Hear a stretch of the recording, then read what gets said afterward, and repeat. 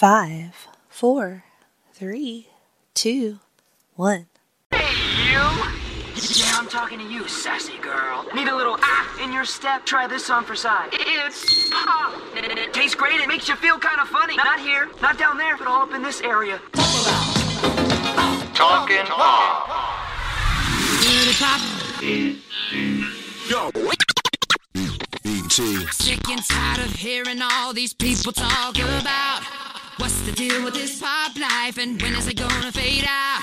The thing you got to realize, what we're doing is not a trend. We got the gift of melody, we're gonna bring it till the end. Come on now. Hi, welcome to Talking Pop. My name is Jennifer Smith, and I'm here with the gentleman to my Jack, Tim Capel. How you doing, Tim? Ooh, I like it.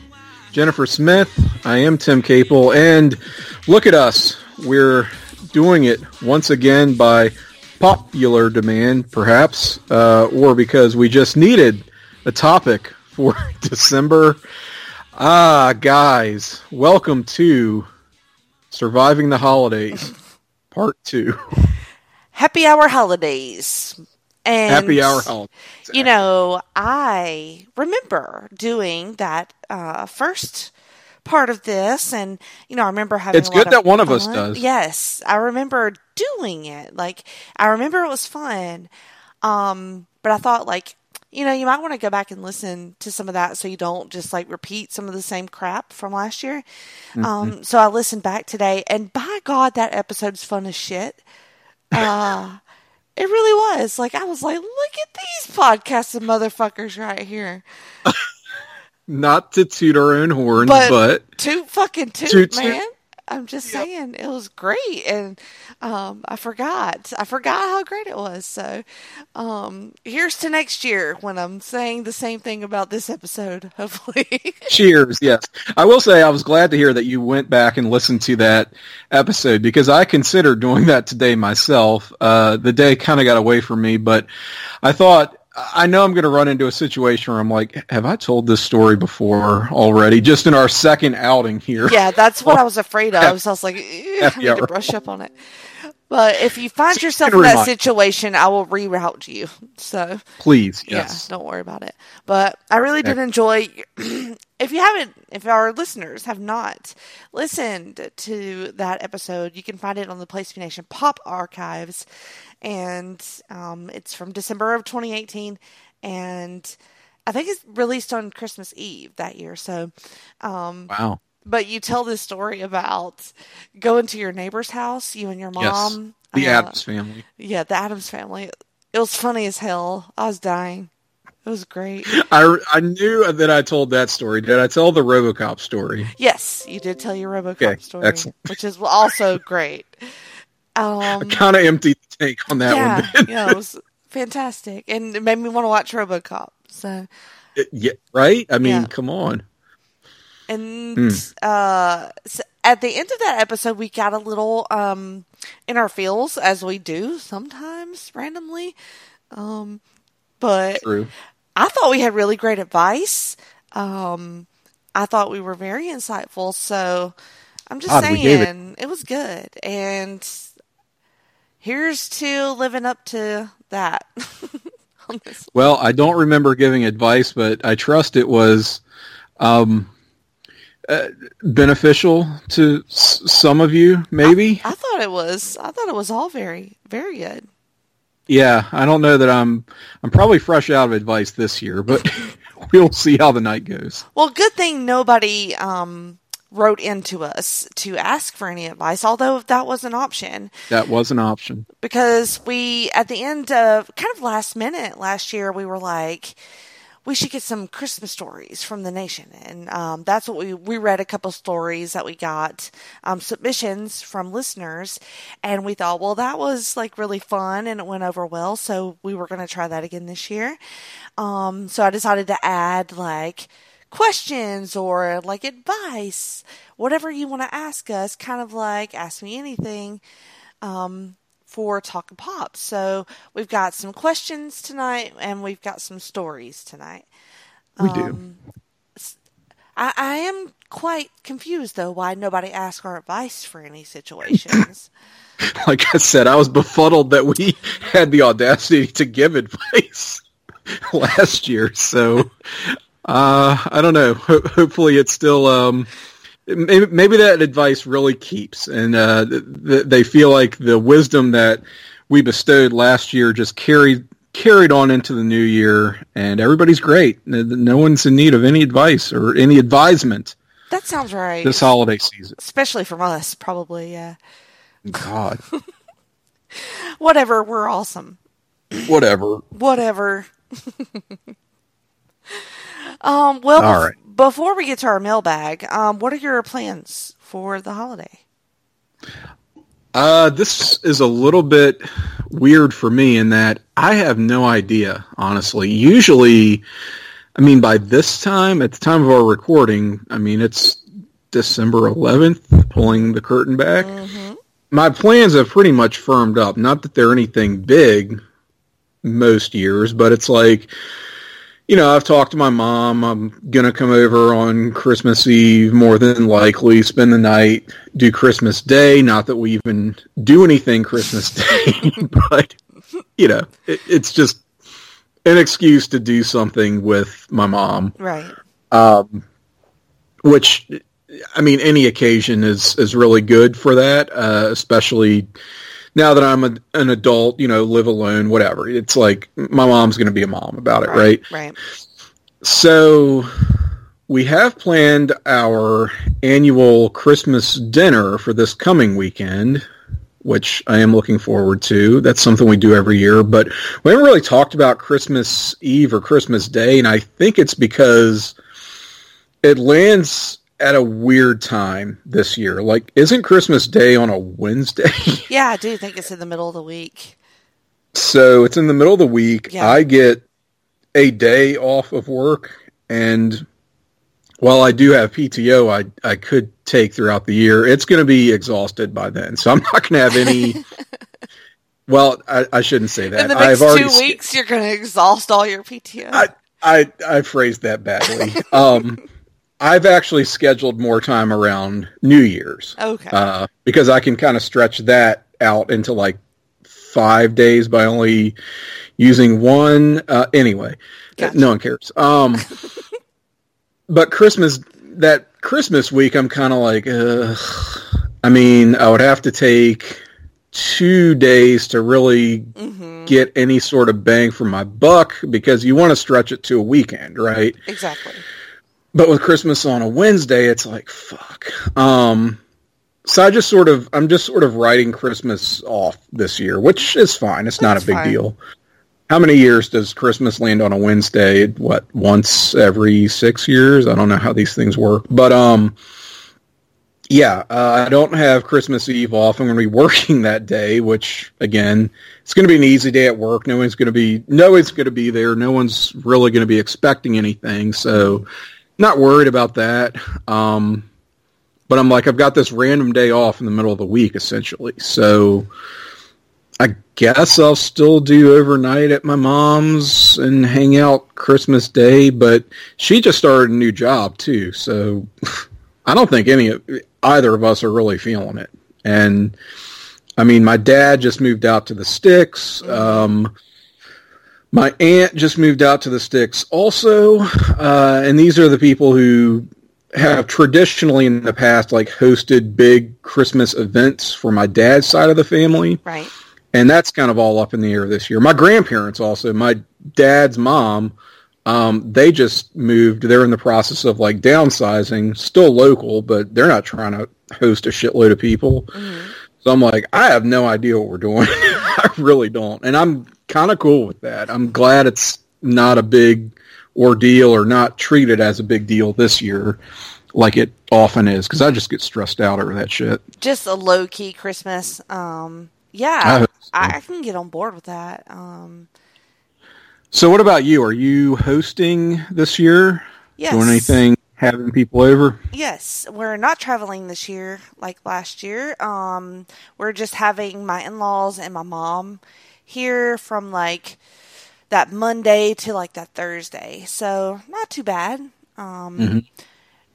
it'll be good. I think it'll be good for Ethan on Christmas morning to have, his grandparents with him. Because that's out of the norm for us. They're not usually with us on Christmas morning. So, I think he will like that. And we're going to do Chinese food. Oh, I like that. Something a little bit different. And I'm not going to go as wild as I did on Thanksgiving and gain 8 pounds, but I am still going to indulge a little bit. So, yeah. What's your go-to with Chinese? Like, what are you into? All of it?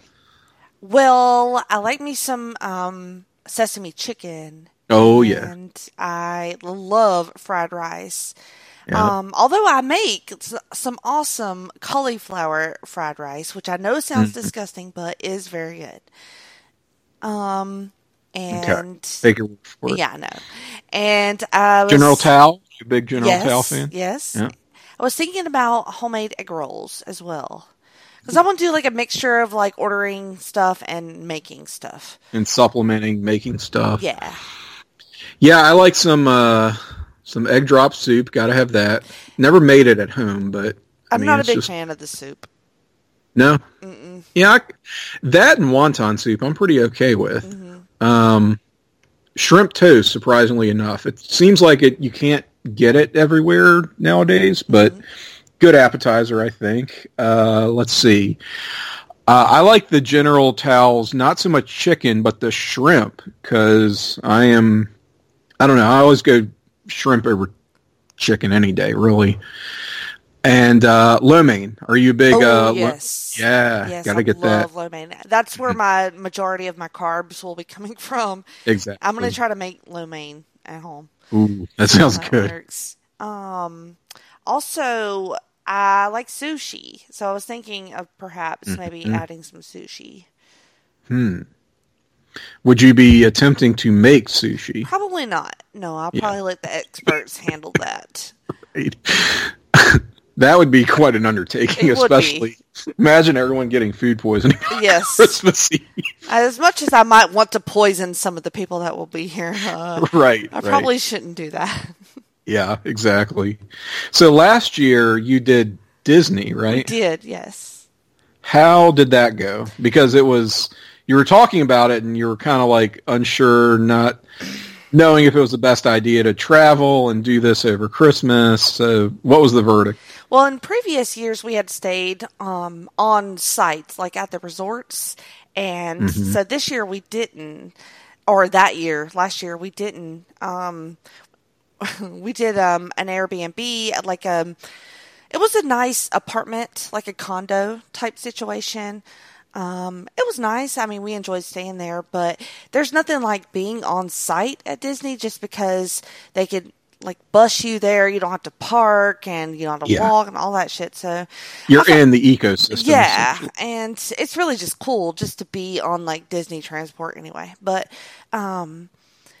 so I found that a little irritating, but, we went to Hollywood Studios and my son would not do anything. Just like, I kind of thought he might get on a couple of things, but it was just like, we went to Toy Story Land first because that was where he really wanted to go. And it was amazing. Like they did a great job with Toy Story Land. It looked really cool. We ate at one of the little places there. I think it's called Woody's Toy Box or Andy's Toy Box or something. And they make like these pastries or like a homemade Pop-Tart. It was amazing. Like I'd had a lot of attitude. It was early in the morning, but I had a lot of attitude up to that point. And then after I ate that, I felt a lot better.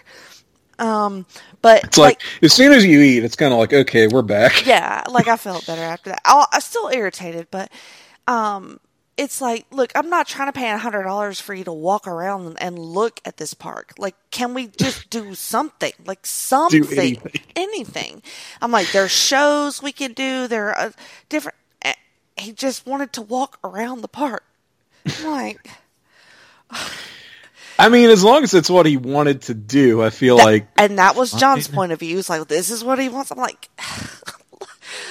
I mean, if he's not doing anything and actively complaining, then you got a problem. No, you know? it was just, I'm like, okay, so I'm just going to drink. Like, yeah. I mean, isn't like Epcot the big drinking? Epcot is the place? big drinking, but they did have like little stands where you pay $12 and, you know, get your drink or whatever. And yeah, which you're perfectly willing to do at that point. Definitely. I'm not counting my pennies at Disney, so I don't give a fuck how much it costs. Pennies aren't money anyway. Fuck you, pennies. Like, whatever. Just slide my card. I don't care anymore.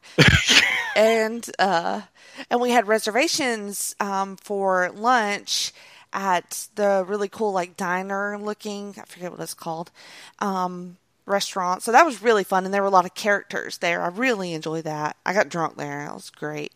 The food was amazing, as always. Mm-hmm. But I think that next year we'll be going back to do Galaxy's Edge. All the Star Wars stuff that they've added since then. My cousin, mind you, not my younger cousin, my cousin who's a year older than me, was telling me, and is married with a couple of kids, was telling me how much he is geeking out over Galaxy's Edge, where apparently you can build your own lightsaber. Mm-hmm. Which we've done before at a park. And it's like $200. Yeah, it's like, but you're going to pay it. Just like you're going to pay for all that shit there.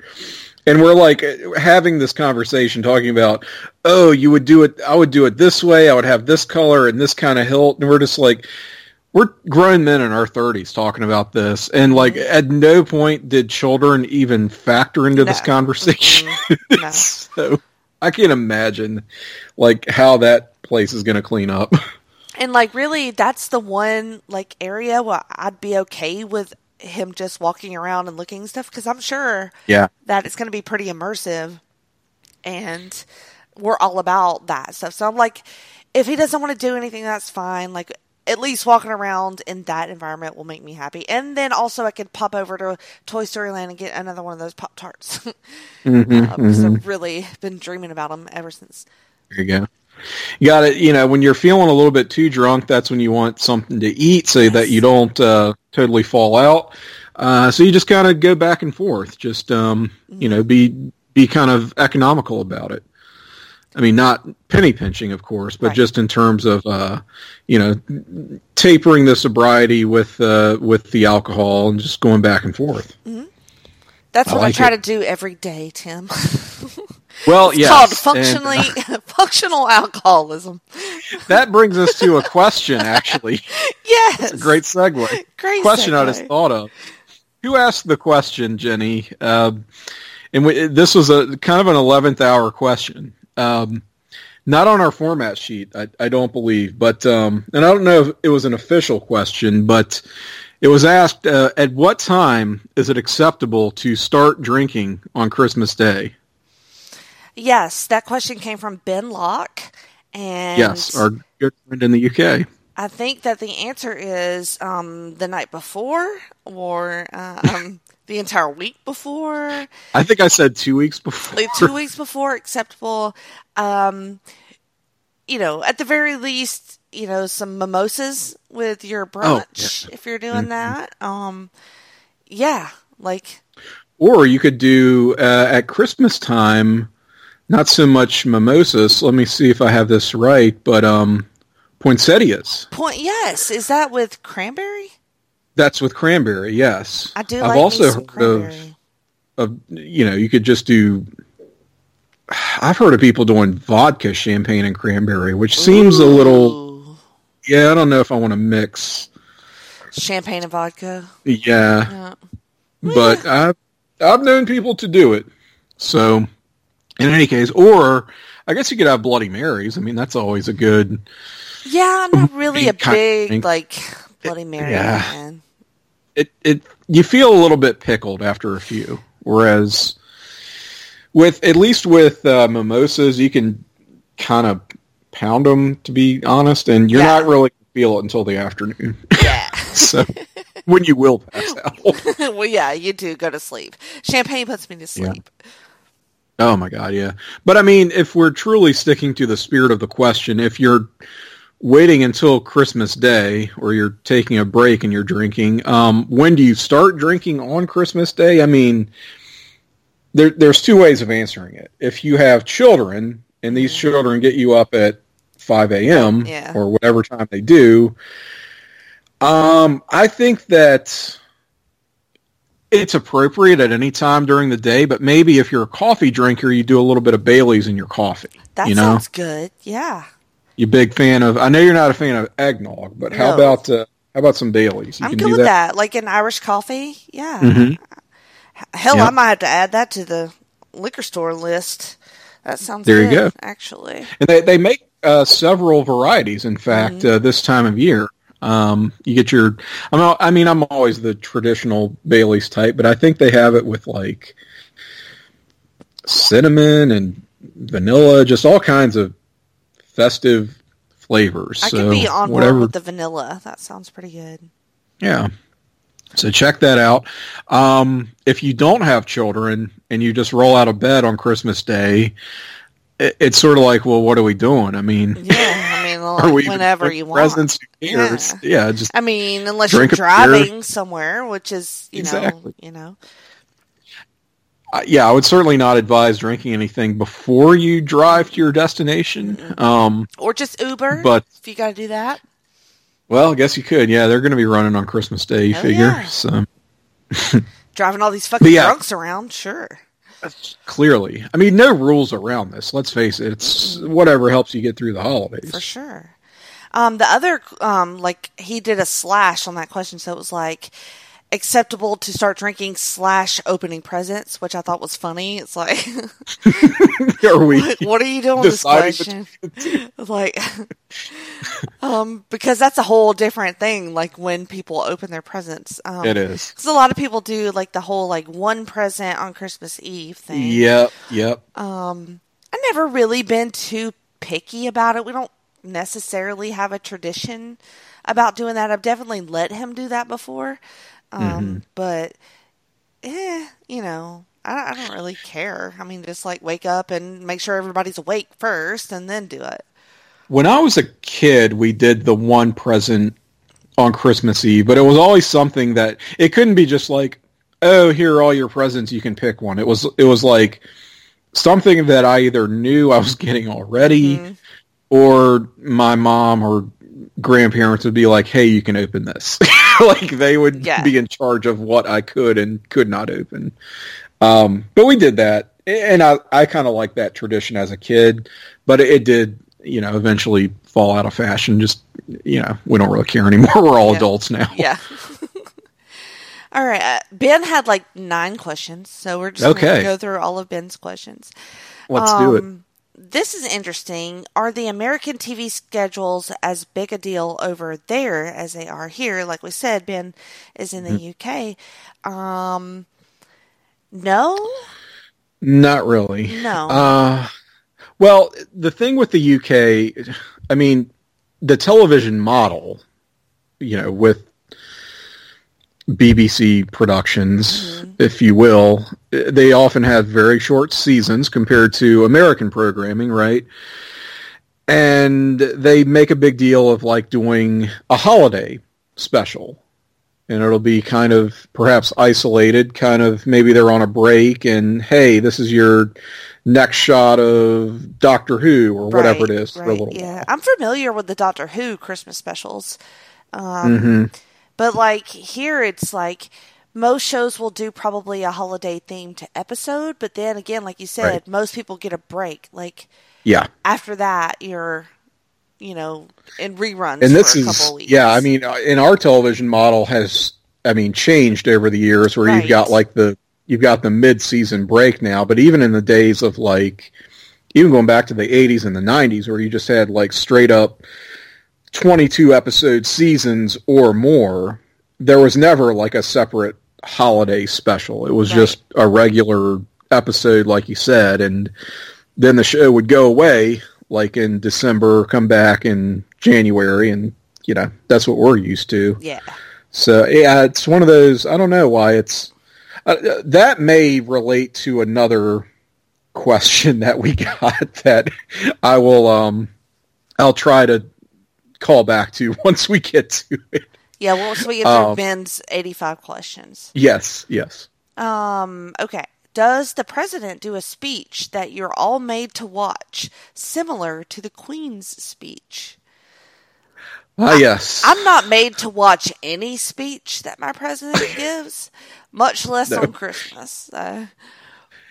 Yeah. So this was a thing that I was, I guess, vaguely familiar with, the Queen's speech, which I guess is called the Royal Christmas Message. I don't know if our British friends are laughing at me right now. Probably. Maybe no one calls it that, but I mean, no, we don't really have the equivalent of that here. There is usually some kind of holiday-ish address by our president as part of, just the weekly address that takes place. But, I mean, our current president isn't really big on tradition.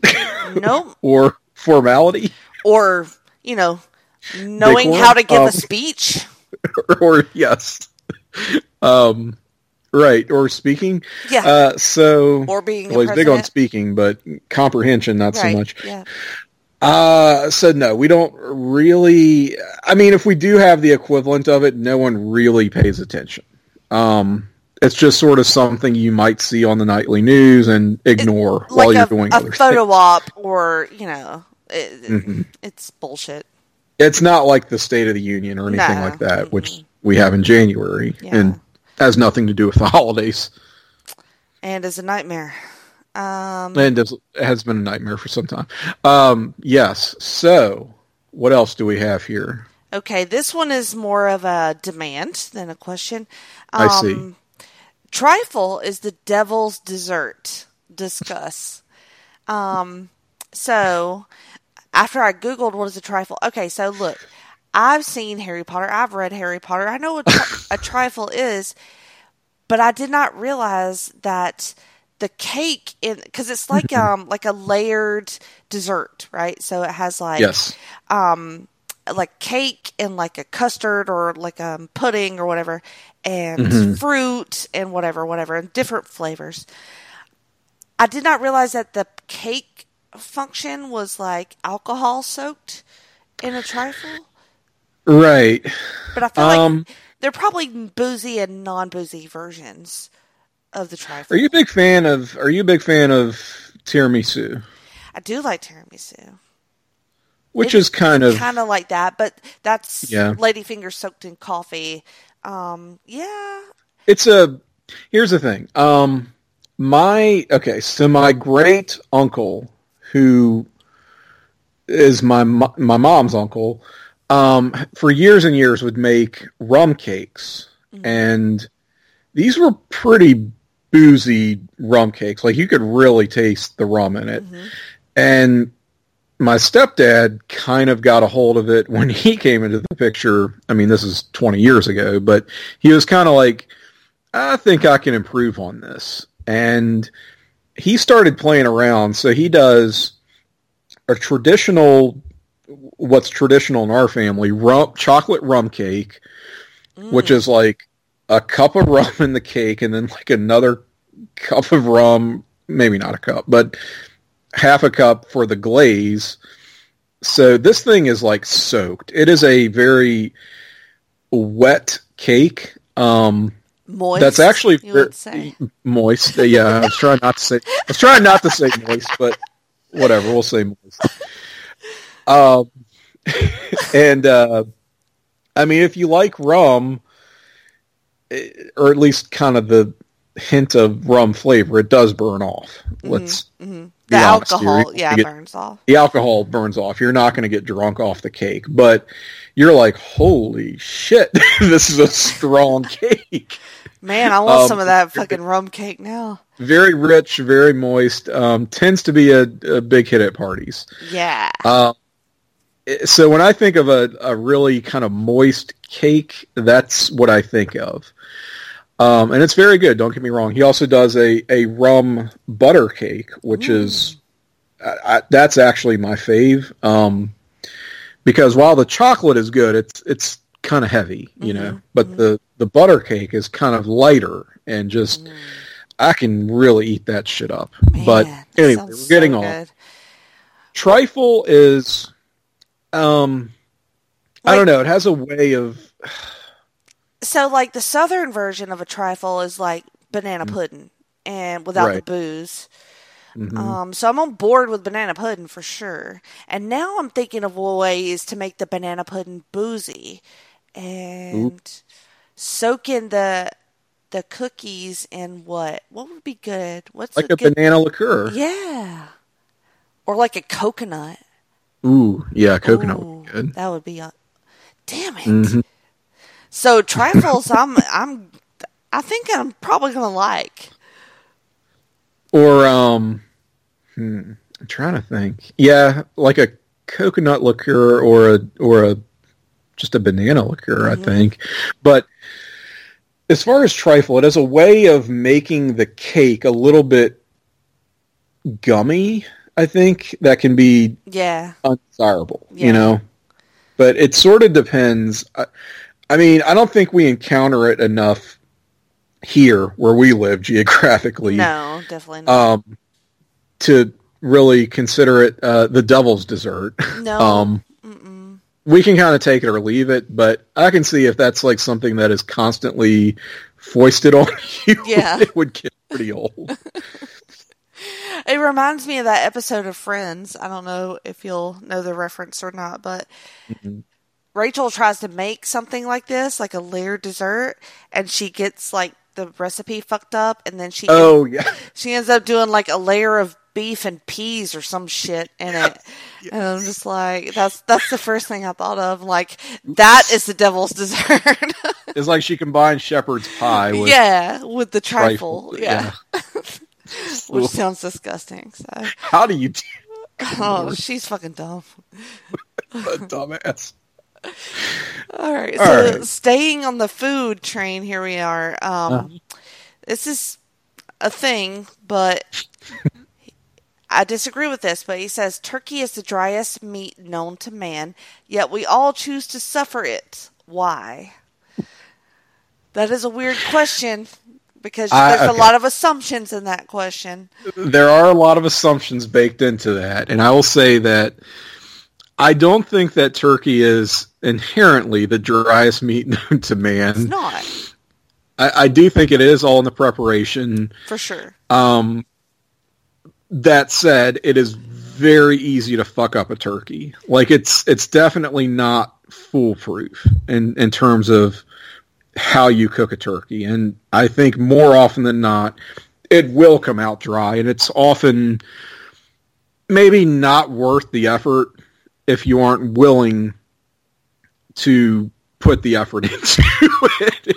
See, like, my experience, I've never made like an entire turkey, but I did a turkey breast at Thanksgiving, and it was super easy, and it came out amazing. Like, a breast is not that bad, though. So maybe that's the difference. Like, yeah. I mean, it's all breast meat for starters, but if you're talking like a 19, 20-pound turkey, it's like, okay, we got to make sure this thaws at the, doesn't sit out too long, but it's not still frozen inside when it's ready to go in the oven, because, I mean, something that large is going to kind of thaw from the inside out, and you don't want it to thaw from the outside in, so you got to leave it in the fridge. You can't just sit it out room temperature. So that's a whole thing. And then it's like, you got to baste it. And I don't know. I feel like this is almost more of a, here's the thing, like, turkey is more of a Thanksgiving thing, at least in my family. And I know that there are families that do it at Christmas, but we never have. Like, we would do like ham Christmas Day, if anything, but never turkey on Christmas Day. So anyway, Thanksgiving, Christmas, all the same.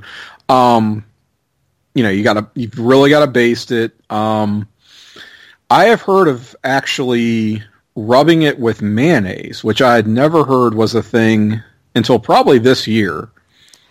Because I saw several recipes with a mayonnaise bath.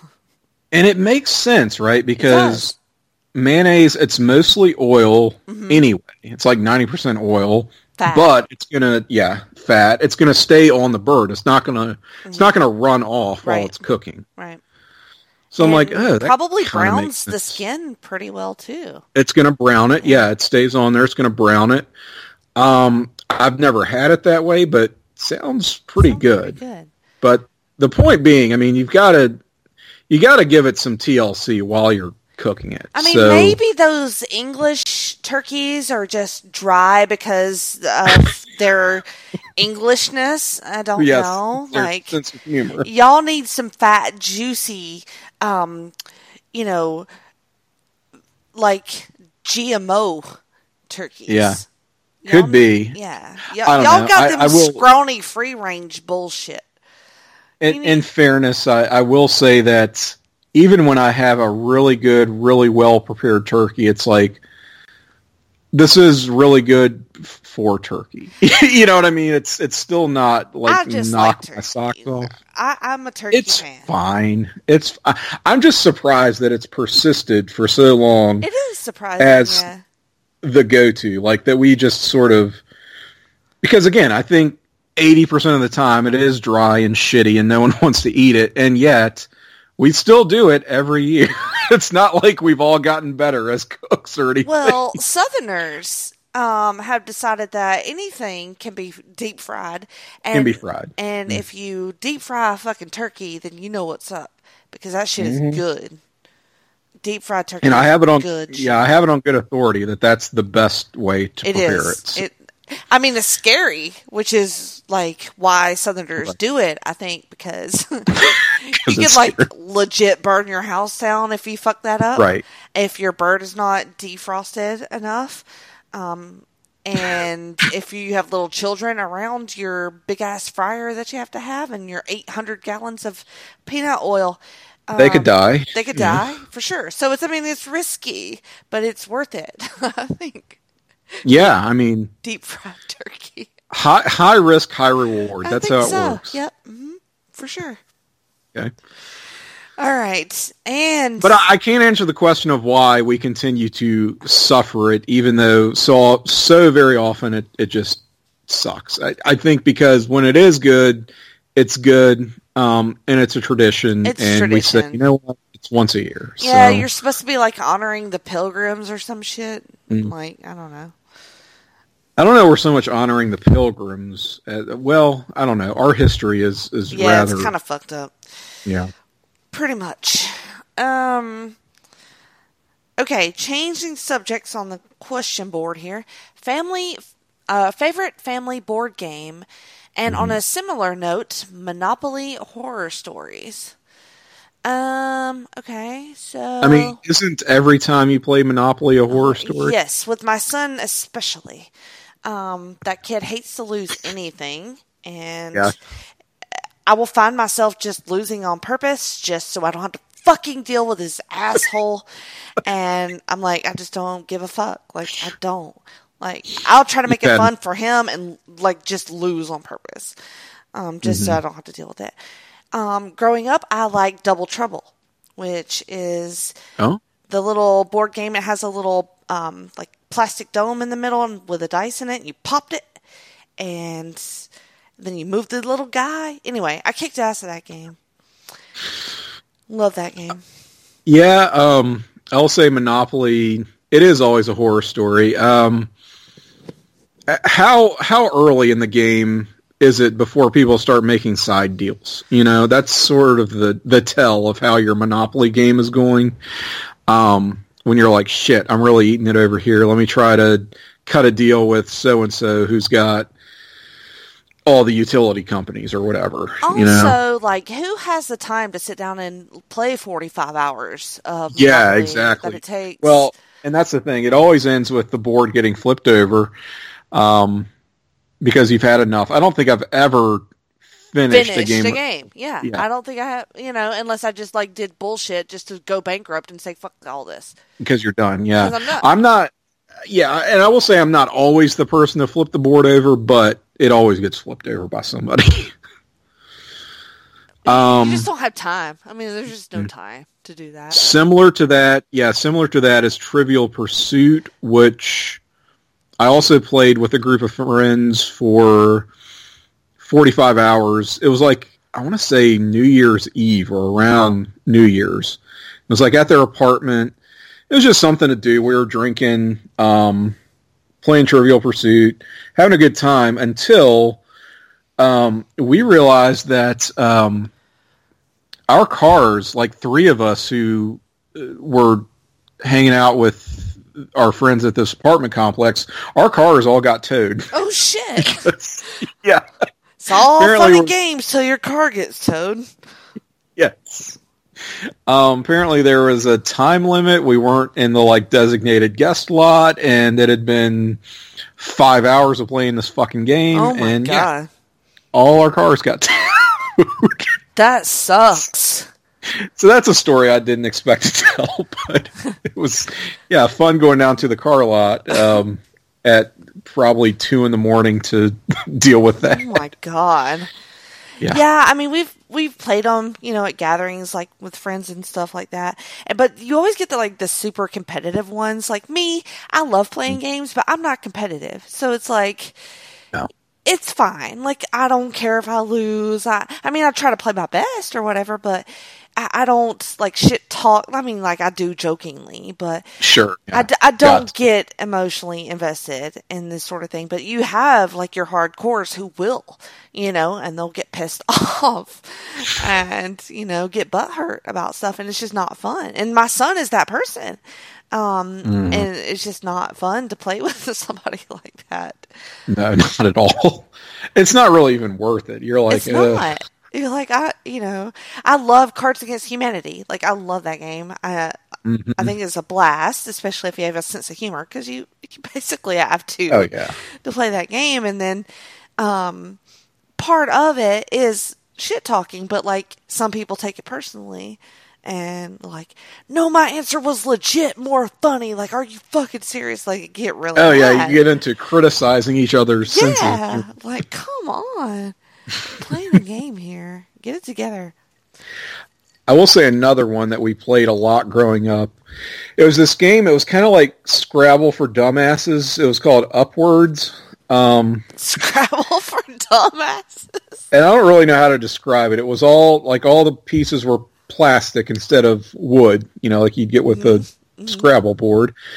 And the rules were a little bit more simplified, I think. And it was my grandmother's favorite game, and she would just cheat her ass off playing it. She would just kind of make up her own game and make up her own rules going into the game. And we would be like, all right, let's all take a moment here and consider, Mary, what are the rules this time? Just so that we know we're all on the same page here. And she'd, of course, give us a hard time and continue to make up rules as she went. And it was just one of those, I don't know. I think I still have that game somewhere, but now I want to play that game.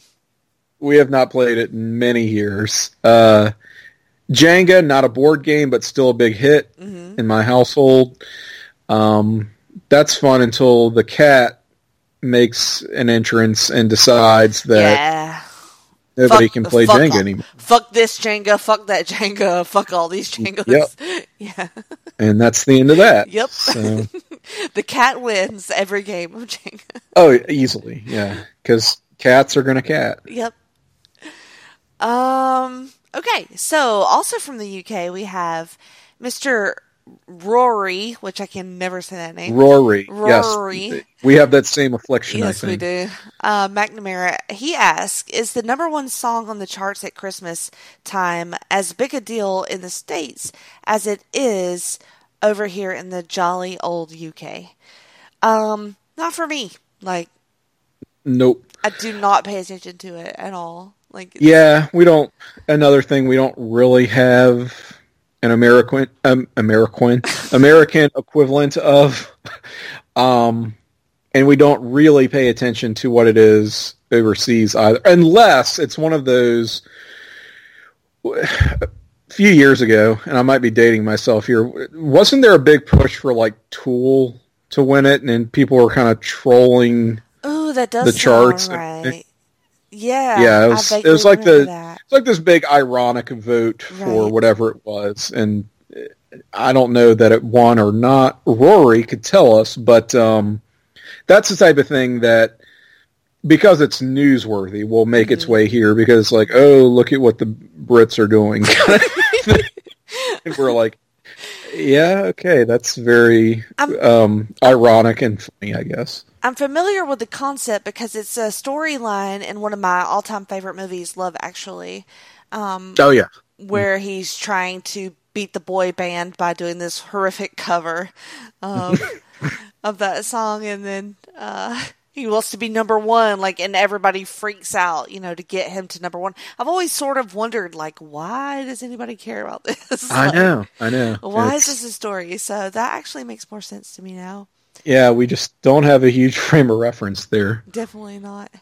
And also, I think Mariah Carey should just win that every year. Pretty much. She is sort of the Christmas troll. She gives a dreadful live performance every Christmas. It becomes worse every year, I think. She still makes so much money. And she still makes so much money, I know. People just show up to watch her stand there and lip sync and shit talk her stage performers, and just, like, what a life, I can't imagine her life. Okay, back in the States, our friend Matt Souza asks, why is fruitcake a thing? Oh. Also, are you guys pro or anti Christmas caroling? I like fruitcake. Yeah, back to food here. Yep. Fruitcake, I don't know, does that take the place of the trifle here in America? Well, really, because it's very difficult to make a fruitcake because it has a fuck ton of ingredients. So I think it's way easier to make a trifle. And I like fruitcake, but I don't see it every year. Like, I don't eat it every year. It's kind of rare, actually, for me to... I mean, I guess I could go to Walmart and get one, but just to have one is kind of, like, odd. But I do like it whenever I get to have it. I mean, it's full of candy and nuts.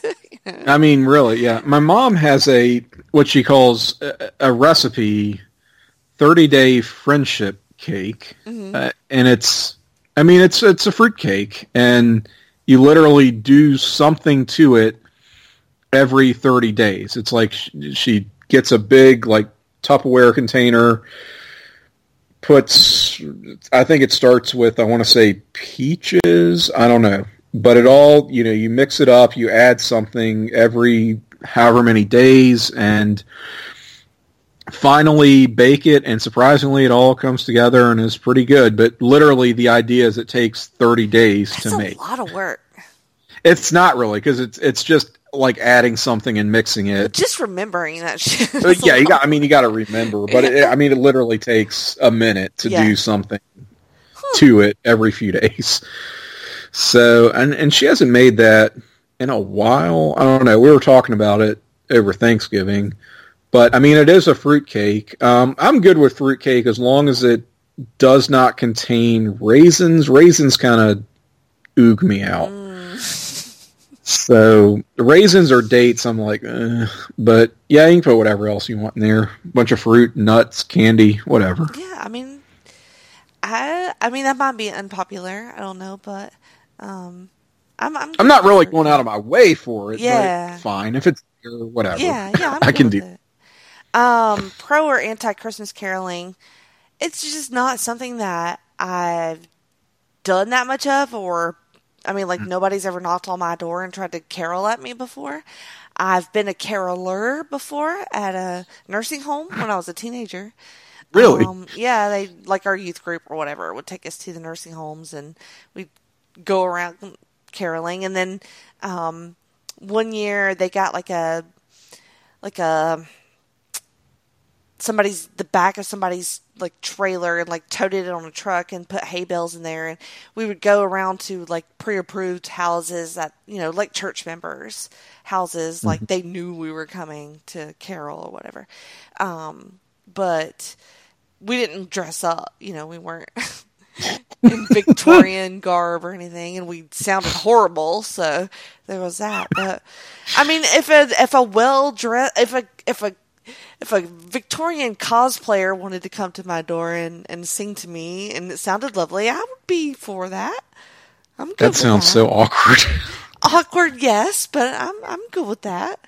I mean, do you just you answer your door? Do you just stand there? Do you greet them, and do you say something? Do you offer them anything, or you just take it in? You just listen and then clap and like, that was great. You guys are great. You know, I would do that. I don't answer my door, so can't say I've really been unless exposed it's a Chinese delivery man. Yeah, unless I'm expecting food or something. Anyway, keep it clean, folks. When do we ever do that? When do we do that? And I can't imagine like going door to door as a Christmas caroler. Like, there's no way I could like do that straight. There's just no way. Yeah, I would not be interested in doing it at all. No. It's just unless it's like drunk caroling or like like if you could sing like non-Christmas songs, like karaoke caroling, like let's do that. That'd be fun, but right. I would probably not do it. Okay. All right, this one, the last question here from Sean Kidd. For the parent in you, when your kid is an asshole 80% of the year, does that impact how his Christmas goes? Obviously fucking not. I'm on 10 years of that shit now. Yeah, you'll have to take this one. I mean, I mean, some people, it really depends, I think, on your family's stance on Santa. Because, like, with us, we're pretty much over Santa, so... Okay. Some people use it as a threat. Like, some people use Santa as, like, a deterrent for bad behavior. Now, if you don't do that, then and your kid is an asshole, then it's like, you know you're still going to give your kid presents. Like, you just know you are. It might be from, you and the wife, and you could pretend like Santa didn't show up. I don't know. Like, I wonder if anyone, I want to hear somebody who's done that. Like, was just could not get over, like, I feel like when you're in the moment of, okay, it's the Christmas season now, this is where we have to shop and do all this bullshit, right? And you're not really thinking back to, how did Sean put it? When your kid is an asshole. Yeah. You're not thinking back to January when whatever happened, but I just wonder if there are those parents who really do keep the scorecard, and they're just stewing the whole time. They're just shaking their heads going, God, this year it was just, it was really bad this year. Like, this was worse than last year. This is the worst year he's ever been. We need to do something about this. We need to really send a message. Like, and you either adjust the volume of presents, which would be really funny, and not say anything, right? You're just like, well, you only got 2 things this year, Two things. Sorry, kid. Santa was watching you, and you were a fucking asshole. I tried to tell you. But, enjoy what you got. Or you do something really conniving, like you said, and just, like, hide a bunch of the presents and just, I don't know, sort of have some form of revenge as a parent. It's funny that Sean asked this because last year his story was about how when he came down under the tree, all he got was sticks.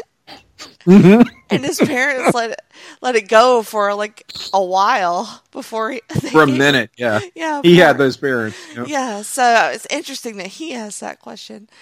Oh God, that's funny. And really, like, my kid has his moments, but I mean, look, he's relatively he's he's got a mouth on him, but he gets that honestly. He gets that from you. I mean, like, I can't blame him for the way that I raised him, so it's like, that's not, I can't really punish him for being a smart ass. And you don't keep a scorecard, it sounds. I can't. You're not going, let me compare this year to last year and see. I drink to forget, okay? Like, I'm not trying to worry about all that. Well, why don't we take a quick break here? Okay. And we'll come back. We'll have some stories, and we'll have some other comments as well that we can't forget. Okay. Some jumping off points, as I call them. I like it. All right. Stick around. We'll be back in a few.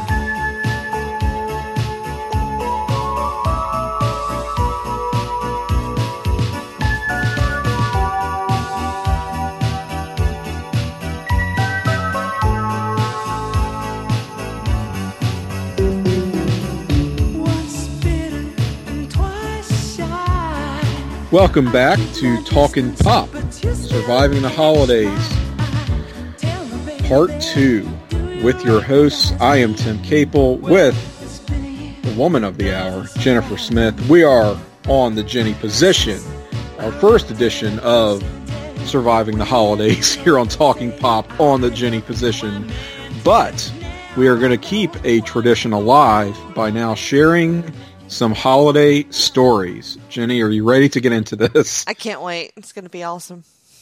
All right, so we put out the call. We asked for questions, advice. We did not get any of the latter, as we discussed. But we also wanted stories. We wanted people's funniest stories or most heartfelt, sad if they felt like going there, and we got a good selection last year. They kind of popped me on air reading them. Yes. And I hope that it's going to be the case once again here, because we got a nice assortment once again. So I'm going to kick it off with a story that we got from Nick Vester, who I believe was Nick Vester, a recent guest of Geek and Sassy. He was a returning guest. He's a good friend of mine, and he was on recently to talk some anime. He's a big anime fan. He's super nerd, great, awesome, amazing person. I love him so much, and I'm so glad he told us his story. Thought picks at the gym was my takeaway at the end of that episode. And he has legit gym picks. I'm just saying, if you want to stalk a little bit on Instagram, I think his handle is Buff Mage. There you go. Yep, it's good stuff. Good stuff there. All right. So Nick says, I had a great aunt and great uncle that gave everyone a gift for Christmas. They had a good bit of money, he adds. After my great uncle passed away several years ago, the gifts got a bit less than fantastic for us younger nephews, my brothers and a few cousins, that is. I never really got mad at the gifts, more amused than anything else, considering I didn't really get to know nearly all of my grandparents. She and my great uncle were practically the only ones of that generation I had any connection with. That said, he breaks this down into a few points. One year, we got half of a 2-pack of car air fresheners. Half of a 2-pack. After opening, I immediately put mine and my younger brother's together and exclaimed, Wonder Twin powers activate. See what I said about the nerdy part? I could totally see him doing this. I hope that was in the presence of them. I hope so too. Wow. Number 2. A year I requested cash so I could get a new laptop. I got a sweater that was 2 sizes too small. And an article about how great a gift sweaters were. Okay, this feels passive aggressive. They had to know they were doing this, right? Who was like the fucking balls of somebody? I know, right? Nobody's that oblivious because they're like, I know he's going to try to. From now on, I'm putting notes in all my gifts about how fucking great that one gift is. Yes. It was like, after the air fresheners incident, we're going to include a note here so he can't say anything. And number 3, a sock. Not a pair, a single solitary sock. Probably from cleaning out the last of my great uncle's old clothes. Jesus Christ. So these are what we would describe as thoughtless gifts. Yes, thoughtless. It's not a lot of effort put in here. It reminds me of Charlie Brown. I got a rock. I mean, really. I got a sock. Why bother? I can't imagine. Like, I like to think that his old dear great aunt was just trolling the fuck out of them. I hope. I mean, I hope so. That's just, wow. It's hilarious. But I can relate to this because I think I told the story last year about how, as a kid, we'd kind of get, because my family's been divorced over and over, 2 and 3 times over, like, you're making all these multiple stops Christmas Day to visit with relatives who will not visit with each other, but you're sort of obligated to see, which is frankly bullshit. And anyway, I don't blame my parents for that, but you do your best. And at a certain point, you would get to what I refer to as the afterthought relatives house, which is about your 3rd or 4th stop of the day.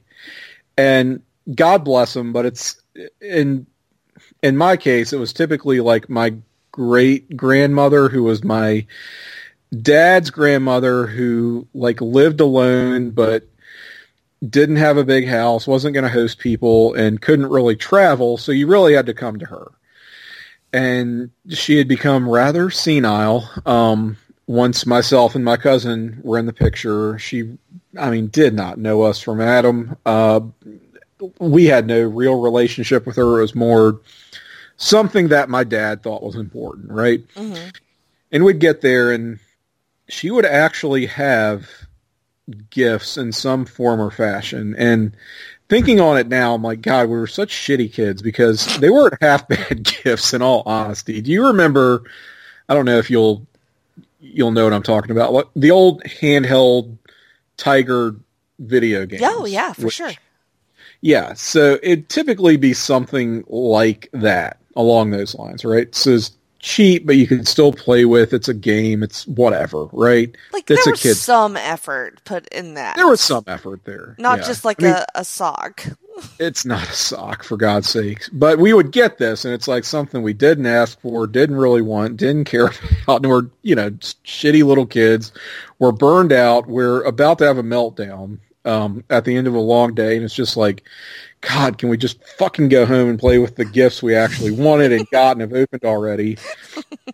But that's how it works with the afterthought relatives, and my dad, my cousin and I are just like looking at each other, doing that, knowing glance thing that kids do. And my dad's like, be respectful.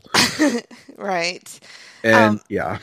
John's grandparents sort of like that for a while. And it was just, they had no clue like what to get. Right. And they would, like, she would try, but some of them were just nonsense. Some of them were like she likes to get me jewelry, and I'm not that much of a jewelry person. Or like little knickknacks, or it's just pretty much just like nonsense stuff. And at the time I would just be like, oh, that's great. I'm like, what?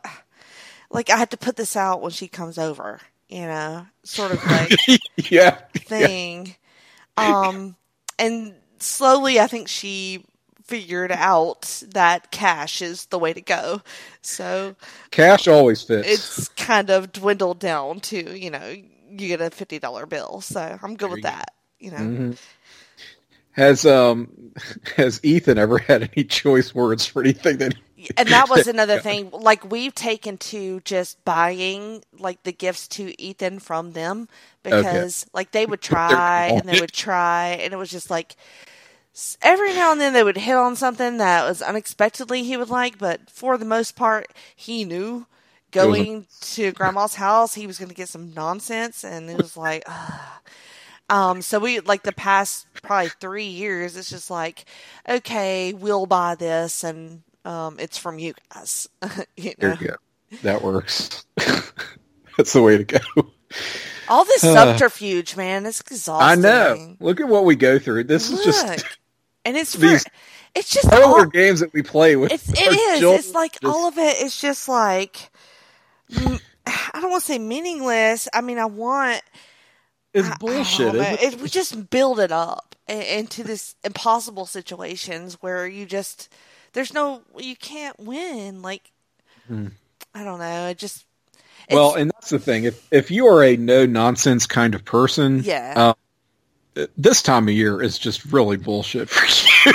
That is true. And nothing but nonsense. Luckily, I'm an extra person, and most people I know are extra in some degree. Like, my husband's pretty no nonsense, but you know, he doesn't want to hurt anybody's feelings. Like, you know, it just, you gotta do it. It's fine. Yes, everyone has their limit. There's degrees to all this stuff. All right. Okay. So our next story is from Sean Kidd, a two-timer here. One from last year. Returning champion.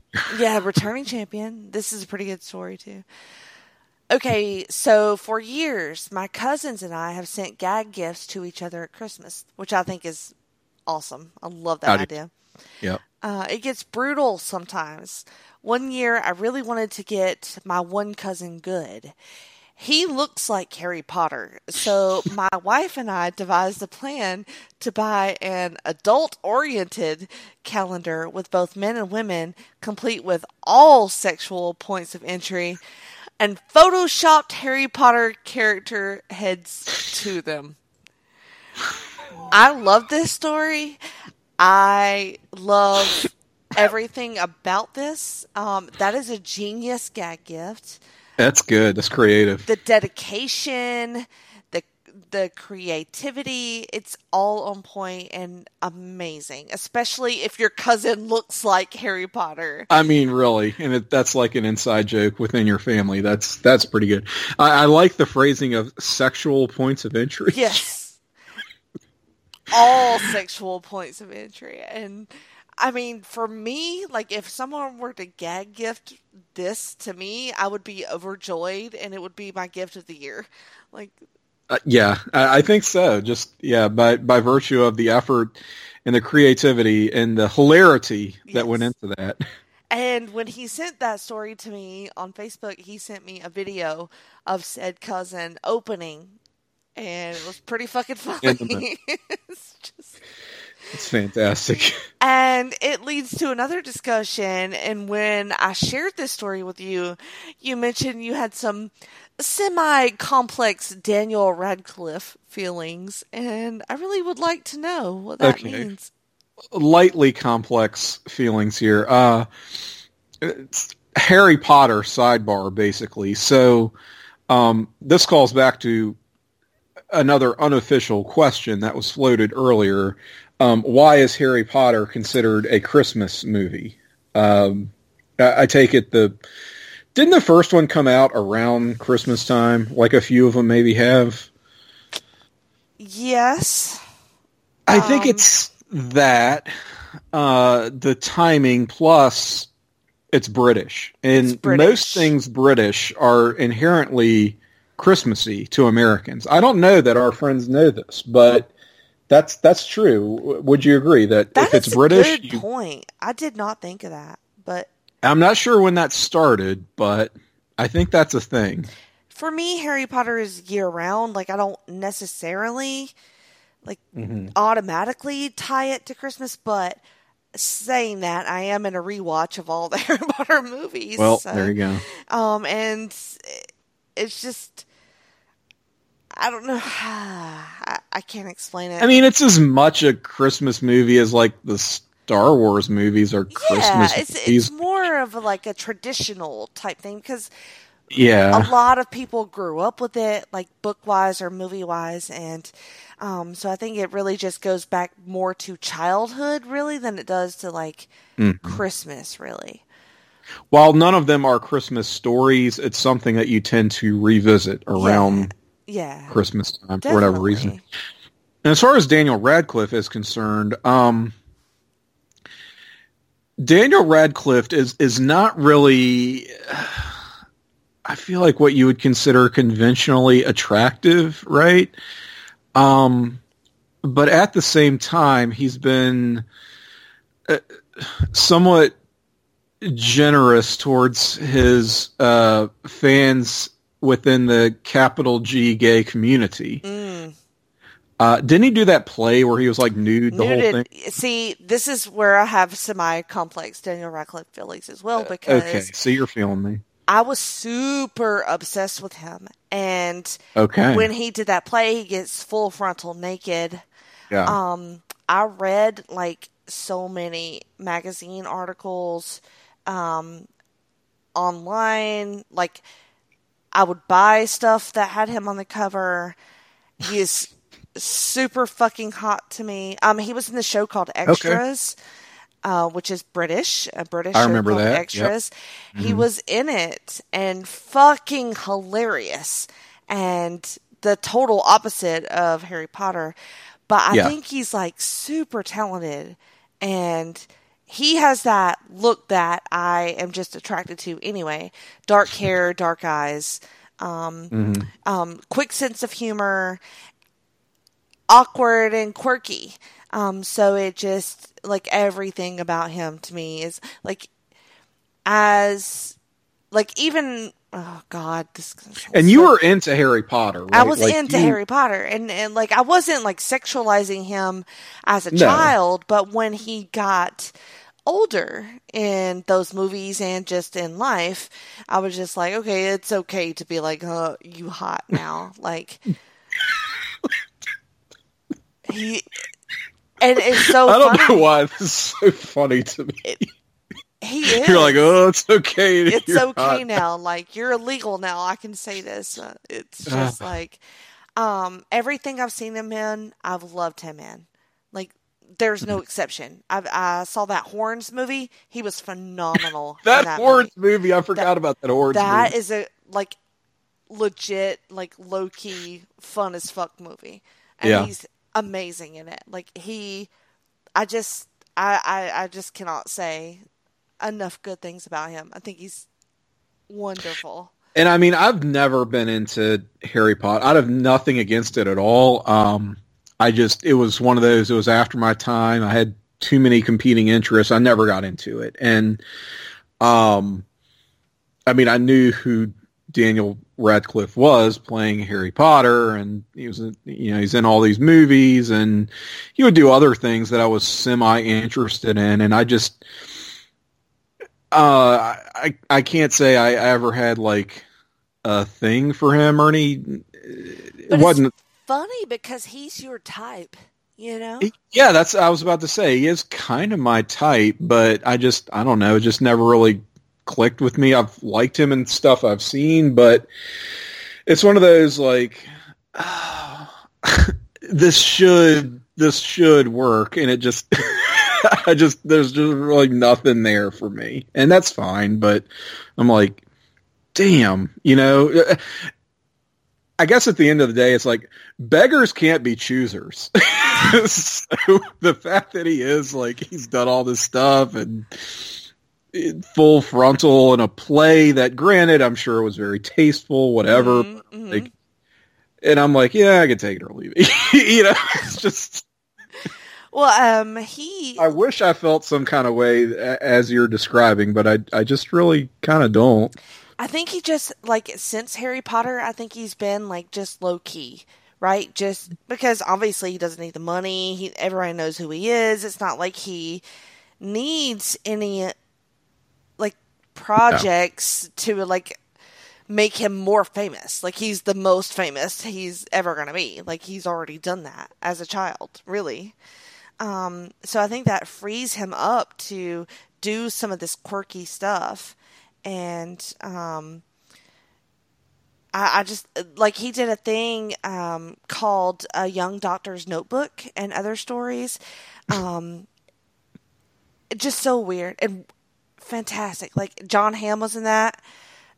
It's so, like, trippy. And he picks these, like, trippy things to do. And I think it just fits him. It's just what I want to watch him do. It looks...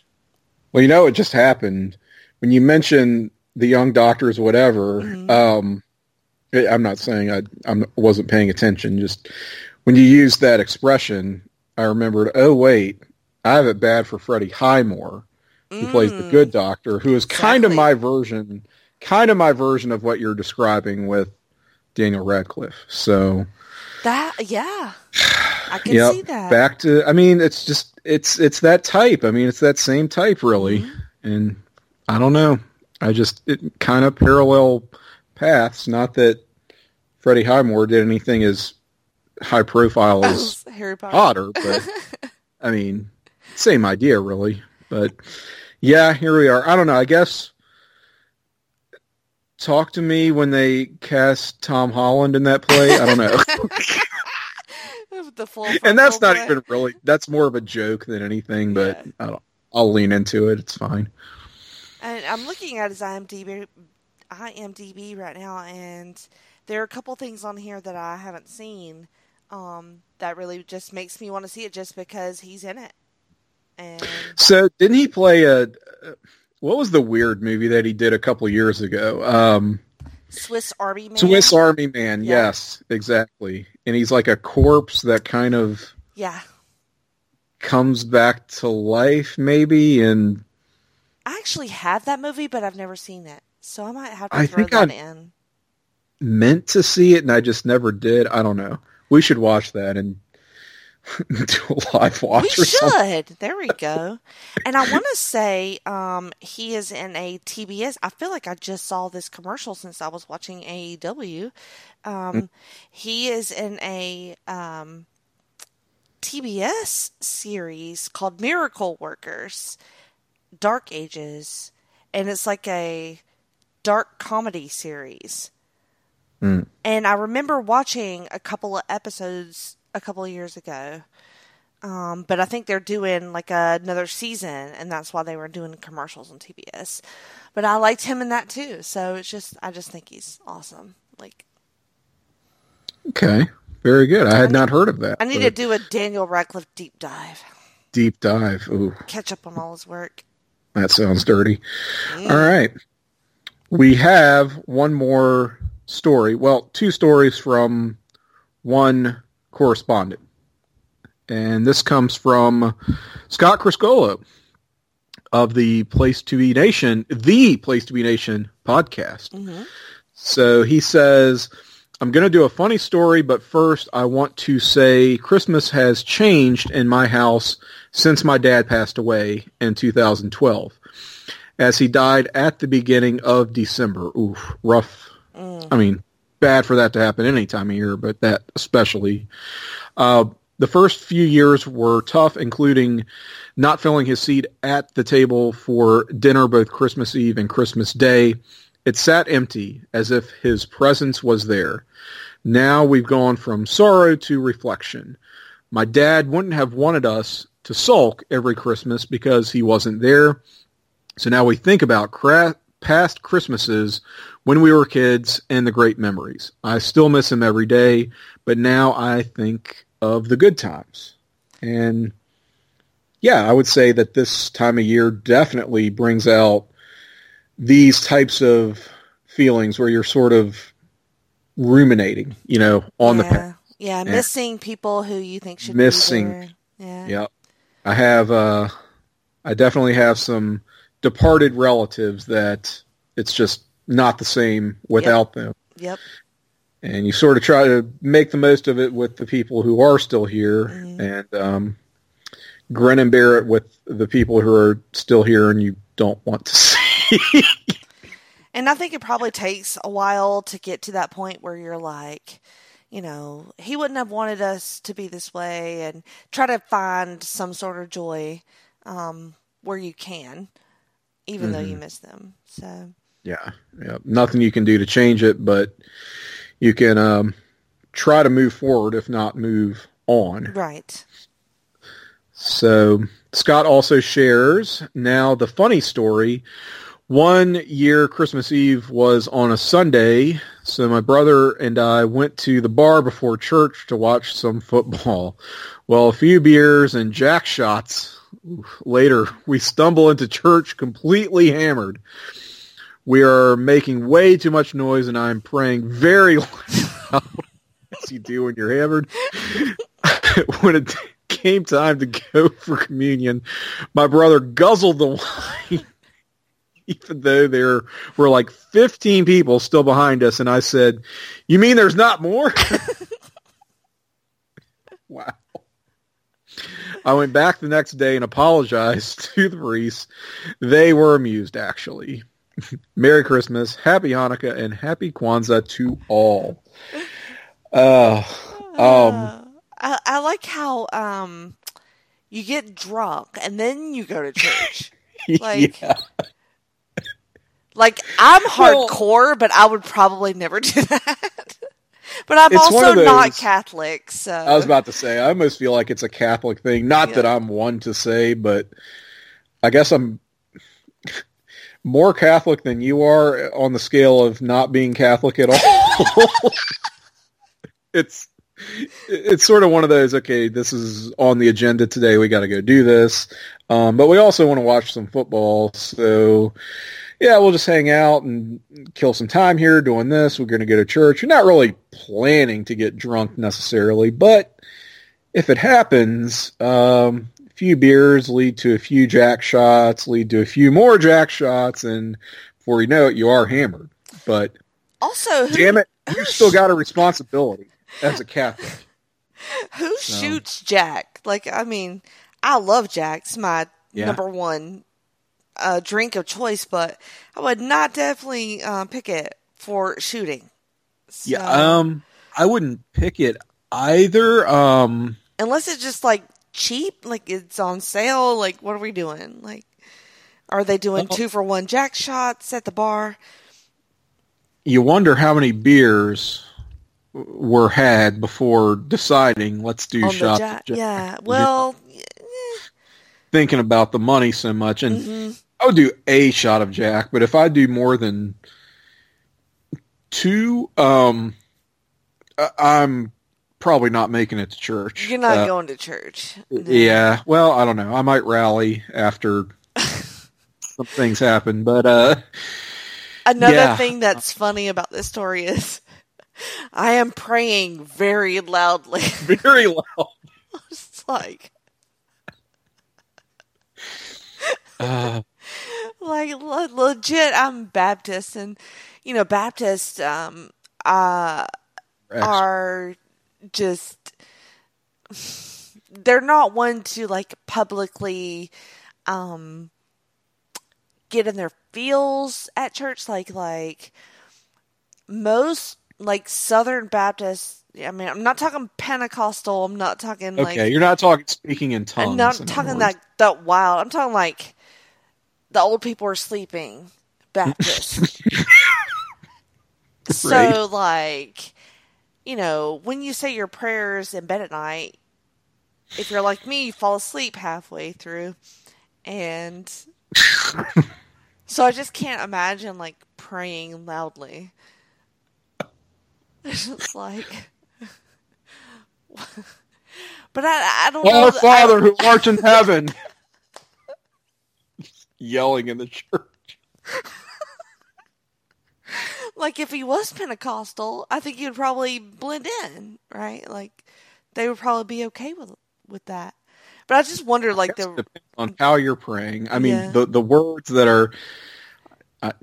I'm trying not to say anything disparaging here towards Pentecostals. No, I'm not. No. Being ignorant here, but it's one of those things you kind of often don't realize how loud you are until you're in a more sober state of mind. And I like the detail of the priest being amused, because you get the sense that maybe this wasn't the first time they, you know.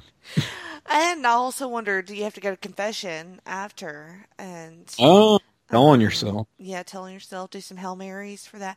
And also, I don't know much about praying when it comes to being Catholic. Like, are they like led prayers? So he's just like reciting back things? I mean, he did say it was Mass. Mm-hmm. Well, it was Christmas Eve, so I mean, it sounds like it was.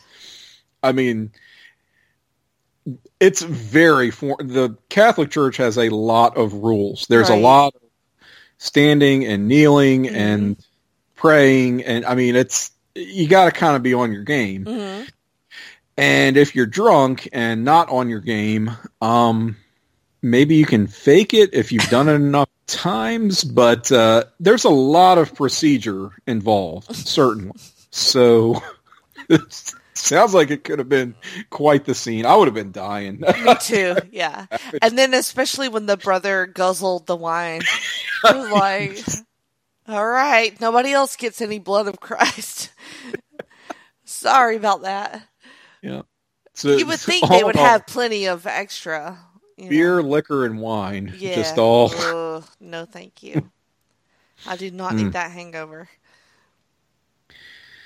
Could have been grape juice, perhaps. But no, it says wine, so I'm gonna assume that's just alcohol on top of alcohol. And here. like from my experience in the Baptist church for communion, all we got was like these little teeny tiny squares of the bread or whatever, and then like a little, not even a shot glass, just like a little plastic one sip of, well, it wasn't wine, but so I'm like, Welch's. Yeah, basically. So I'm like, how much fucking wine did they give you? I love it.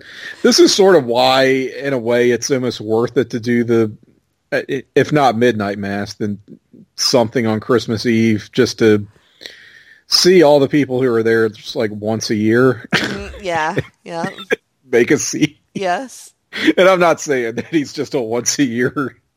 I mean, this sounds like it was, hey, we're going to have a few beers, we're going to go to church, no big deal. But if you're going to see a scene like that, it would be well worth your time, I think, as a spectator. Even that just blows my mind. Like, we're going to have a few beers, then we're going to go to church. Like, those things do not go together in my brain. Like, I just can't compute. It's just a Catholic thing. It is, yeah. It's just... I don't know. It totally computes in my head being as un-Catholic as I am. You sort of rationalize things. It's very easy to, I think, compartmentalize when you're Catholic, because you have the guilt thing, and you're like, it's when confession comes into play, and it's just, I don't know. I can't really explain it, but it's definitely a way of just smoothing things over that maybe don't fit together so well naturally. That sounds like religion in general. So, yeah. In a nutshell. Yeah, pretty much. Okay. All right. So that does it for our submissions, I believe. And I don't know, is there anything else you would like to share? Just story-wise, that you either didn't get off your chest last year, or any thoughts that you have before we conclude our evening? I don't think so. I just think that I'm going to try to, like, it's been pretty low stress thus far, and I don't want to... I'm going to call this like a self-care Christmas. Like, there we go. I don't even have a tree up yet. I'm trying not to put all this weird expectation on myself, to fake it, I guess. And even that sounds weird, but, I want to make it good, but I want to make it more me. Like, not feeling so pressured. Like, even with my gifts, like, I'm a huge gift-giving person. I love to do that. but I've tried to scale it down a bit and be like a little bit more practical on that side and get it done early. Like I've done that and cool. Not like, you know, but also I have a child, so it's weird. Yeah. And he won't understand that. So I do have to. Yeah. How are you going to present self-care Christmas to your 10-year-old? You know, it's one of those, it works for you, but may not fly for a kid sort of thing. So there's that middle ground. I don't want to make it seem like I'm shortchanging him because really he's an old soul too. And I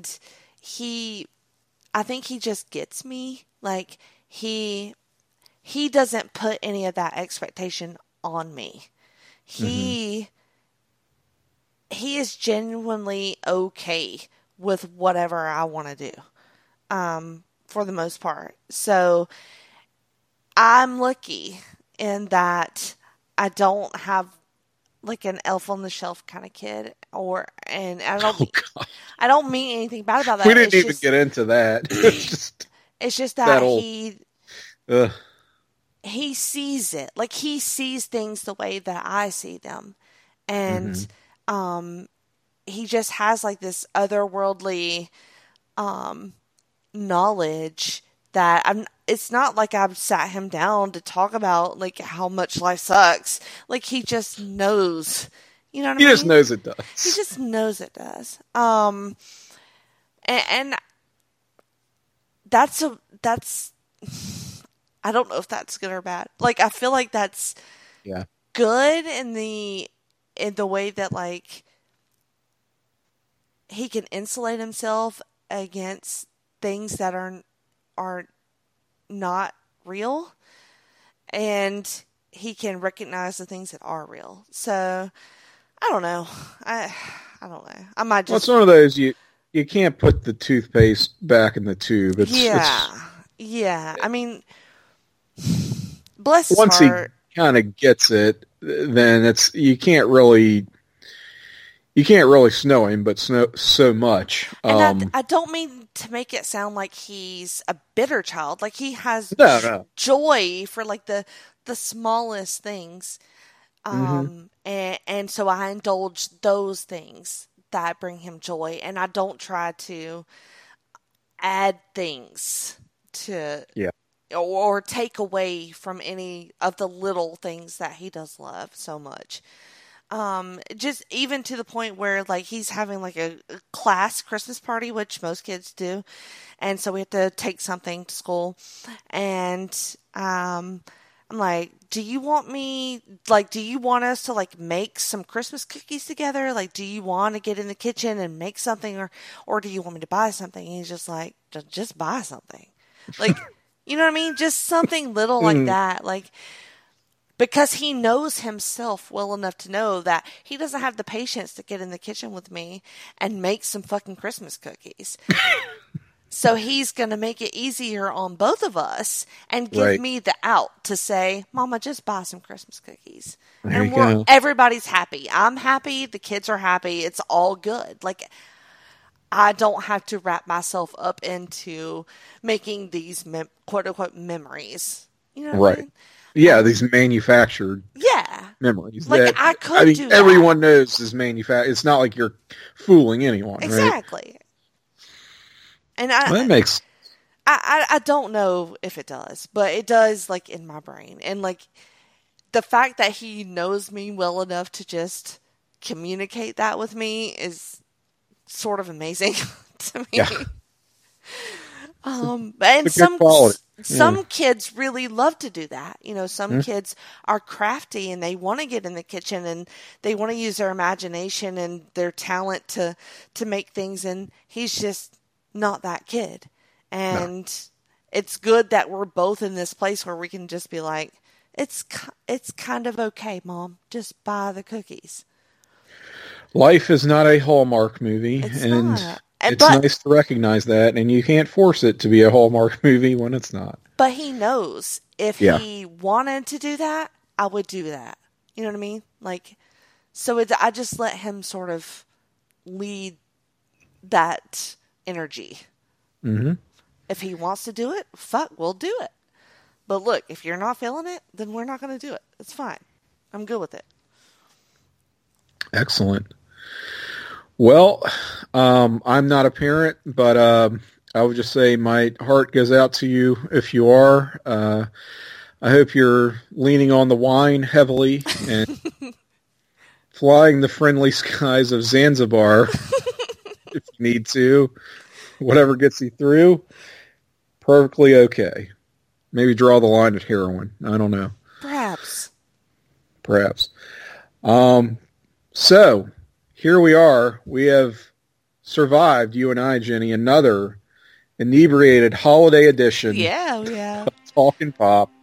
I kind of like what we're doing. I hope we keep this alive. And, I don't think we've doled out a ton of useless advice, but hopefully had some useful pearls of wisdom, mostly from you. We hope you enjoyed our stories, got something out of our questions, and we will do it again next year. Yeah, we will. But until then, we remain Tim Capel and Jennifer Smith. Happy holidays, everyone, from Talkin' Pop on the Jenny position. Happy holidays, Merry Christmas, Happy Hanukkah, and Happy Kwanzaa. And anything in between.